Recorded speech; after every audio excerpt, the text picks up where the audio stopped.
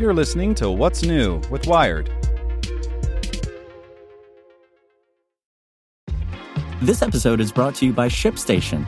You know, some things take a lot of work, like sending little robots to far-off distant planets. And just as that's challenging, so too is running a successful e-commerce business, especially when there's so much to do. So I want to introduce you all to ShipStation. Now, I love using ShipStation because of its easy-to-use dashboard, which makes managing orders and printing labels a breeze and super smooth. Oh, and the customer service is just out of this world. It's exactly what you need to help grow your business. Sign up for your free 60-day trial at shipstation.com/technews. That's shipstation.com/technews. This podcast is supported by Tools and Weapons, the podcast hosted by Microsoft Vice Chair and President Brad Smith. Each episode features insight you won't find anywhere else from the center of the conversation surrounding emerging technologies like AI. Right now on the podcast, you can hear a special episode where Brad Smith lays out Microsoft's vision for a vibrant marketplace driving the new AI economy. To hear more, follow or subscribe to Tools and Weapons with Brad Smith wherever you get your podcasts. Hey there, this is the spoken edition of Wired. In Defense of the Vegan Hot Dog by Emily Dreyfus. The 4th of July is a holiday consecrated in meat smoke. On this day, lovers, neighbors, children, and friends gather around a barbecue, cold beers sweating in hand, to stare into piles of pork belly, strip steak, burger patties, and row after row of red hot dogs. We watch the embers char the flesh as we discuss the tragedies and triumphs of our United States. It is my favorite holiday. I love the heat of it, the fact that it doesn't revolve around gifts or religious beliefs, unless you consider America itself to be a religion, which, fair, but mostly I love it because it's built for eating meat. And I am here for meat, especially when squeezed into a perfect intestinal casing. Like Mitt Romney, hot dogs are my favorite food, and I won't be ashamed. I love kosher beef franks and spicy red hots. I go to baseball games for the chance to eat tube steaks. I served bratwurst at the rehearsal dinner for my wedding, which fell on July 4th. But right now, I'm here to stand for vegan hot dogs and for all imitation meat. These strange-colored, meat-resembling objects will be on your grill this holiday if you have vegetarian friends or friends whose doctors have told them to cut out meat, which has been linked to increased risk of everything from high blood pressure to cancer. They and the meat-averse souls waiting to consume them deserve to be treated with respect. They haven't been getting much of it lately, and I've had enough. What put me over the top was a comment on a television show normally devoted to inclusion, Queer Eye, in which 5 experts fix the life of a clueless man. In the second episode of the new season, the gang went to the home of 2 vegetarians in Georgia. When it came time for famously milquetoast food person Anthony to do his thing, he opened their freezer and found some imitation meat products. It's like, why, he chided, if you're going to be vegetarian, just eat veggies. No, nope. There is so much wrong with that statement.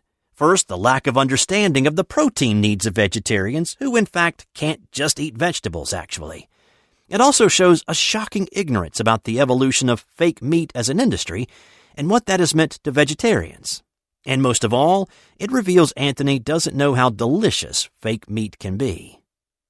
Protein for everyone. All people need protein in their diet, and for many Americans, protein equals meat. Our preference is partially evolutionary. Humans, at least in part, evolved to identify and prefer meat because it's a really rich source of many, many nutrients, says Gary Beecham, a behavioral biologist at the Monell Chemical Senses Center, who studies the mechanisms of taste. It also has something to do with how much land we have for grazing cattle. But meat isn't necessary for survival, and not everyone shares the love. With the advent of agriculture, meat-light and vegetable-based diets spring up around the world in areas where water and arable land are plentiful, like India, parts of China, and ancient Egypt.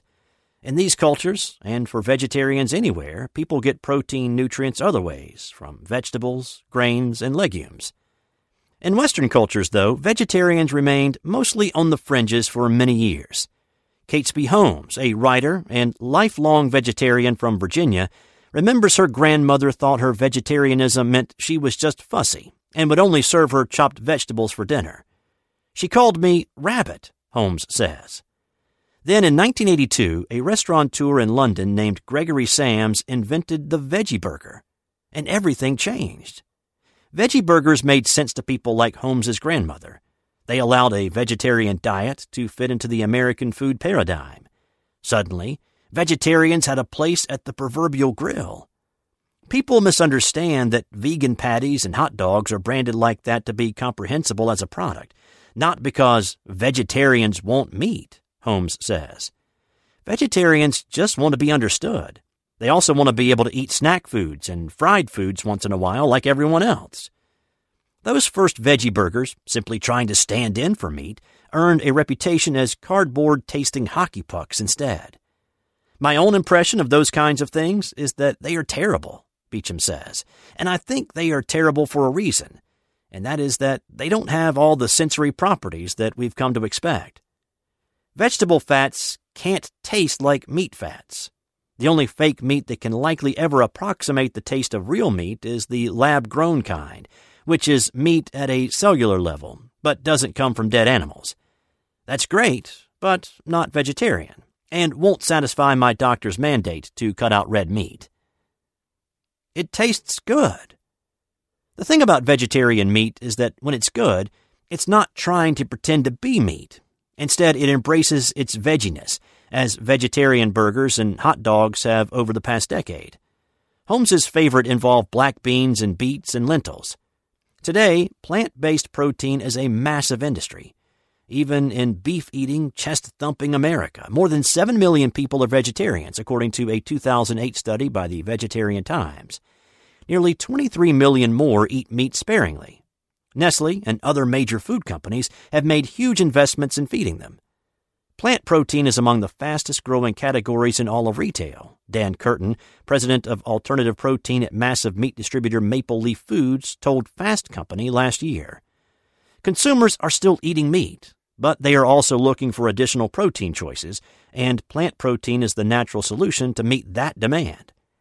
Maple Leaf Foods recently purchased Field Roast, the company that makes my favorite fake meat product, a Mexican chipotle sausage made of wheat gluten. Each red hot dog link comes wrapped in individual plastic casing, the better to keep the spicy juices in, but looks and feels nothing like a real hot dog. It's its own delicious thing. Yes, I, a person currently wearing a carnivore sweatshirt from my second favorite butchery, and who cried real actual tears when my first favorite butcher shop closed in San Francisco 8 years ago, love fake meat. My freezer is stocked with fake chicken nuggets. Our favorites are Corn Brand, which my toddler is obsessed with. When I tell Beecham how much my son loves fake meat, he's skeptical. I can sense that he thinks I'm tricking my son into eating something he'd choose not to if he was old enough to know the difference. Beecham advises me to do a proper scientific test, pitting real meat against fake meat on a plate to see which my son prefers. I worry about the ethics of experimenting on my child. Everything I've ever done, I've tried on my kids first and then my grandkids, Beecham responds. And then I realize, isn't parenting itself a massive experiment, the results of which we can't know until our children are grown and in therapy? So I take Beecham's advice. To get a sample size greater than 1, I gather 3 toddlers together ranging in age from 1.5 to 4 years old. The mother of the youngest is a pediatric anesthesiologist, so the whole thing is overseen by a medical professional. I serve 3 different kinds of fake hots and 2 meat dogs, a kosher beef frank, a pork sausage, a wheat gluten dog, a tofu hot dog, and a spiced tofu sausage. Like the rest of America, these children don't agree on much. Each wants his dog served differently. The youngest needs teeny-weeny, non-chokeable pieces scattered in a bowl. His favorite blue bowl, not the red one.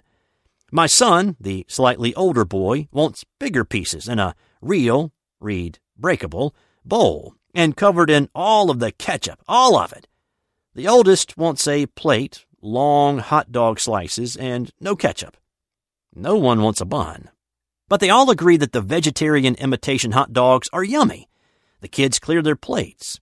I can't tell which ones they like best because they eat all of them, one after the other, and ask for more indiscriminately. Their parents prefer the pork sausage, the gluten dog, and the spiced tofu sausage. No, those latter dogs don't taste like meat. But that isn't the point. The point is to let everyone, even people who don't or can't eat meat, slide an oblong tube of protein between two buns on a hot day in good company. At this year's barbecue, Holmes will marinate her fake meat in the steak marinade her carnivore husband makes. I don't want to be left out, she says. No one does. Isn't that what America's birthday is all about? Want to learn how you can make smarter decisions with your money? Well, I've got the podcast for you. I'm Sean Piles, and I host NerdWallet's Smart Money Podcast. Our show features our team of nerds, personal finance experts in credit cards, banking, investing, and more. And they'll help you make the most of your money while cutting through the clutter and misinformation in today's world of personal finance. You'll get clarity on strategies to help you build your wealth, invest wisely, shop for financial products, and plan for major life events. Listen to NerdWallet's Smart Money Podcast wherever you get your podcasts.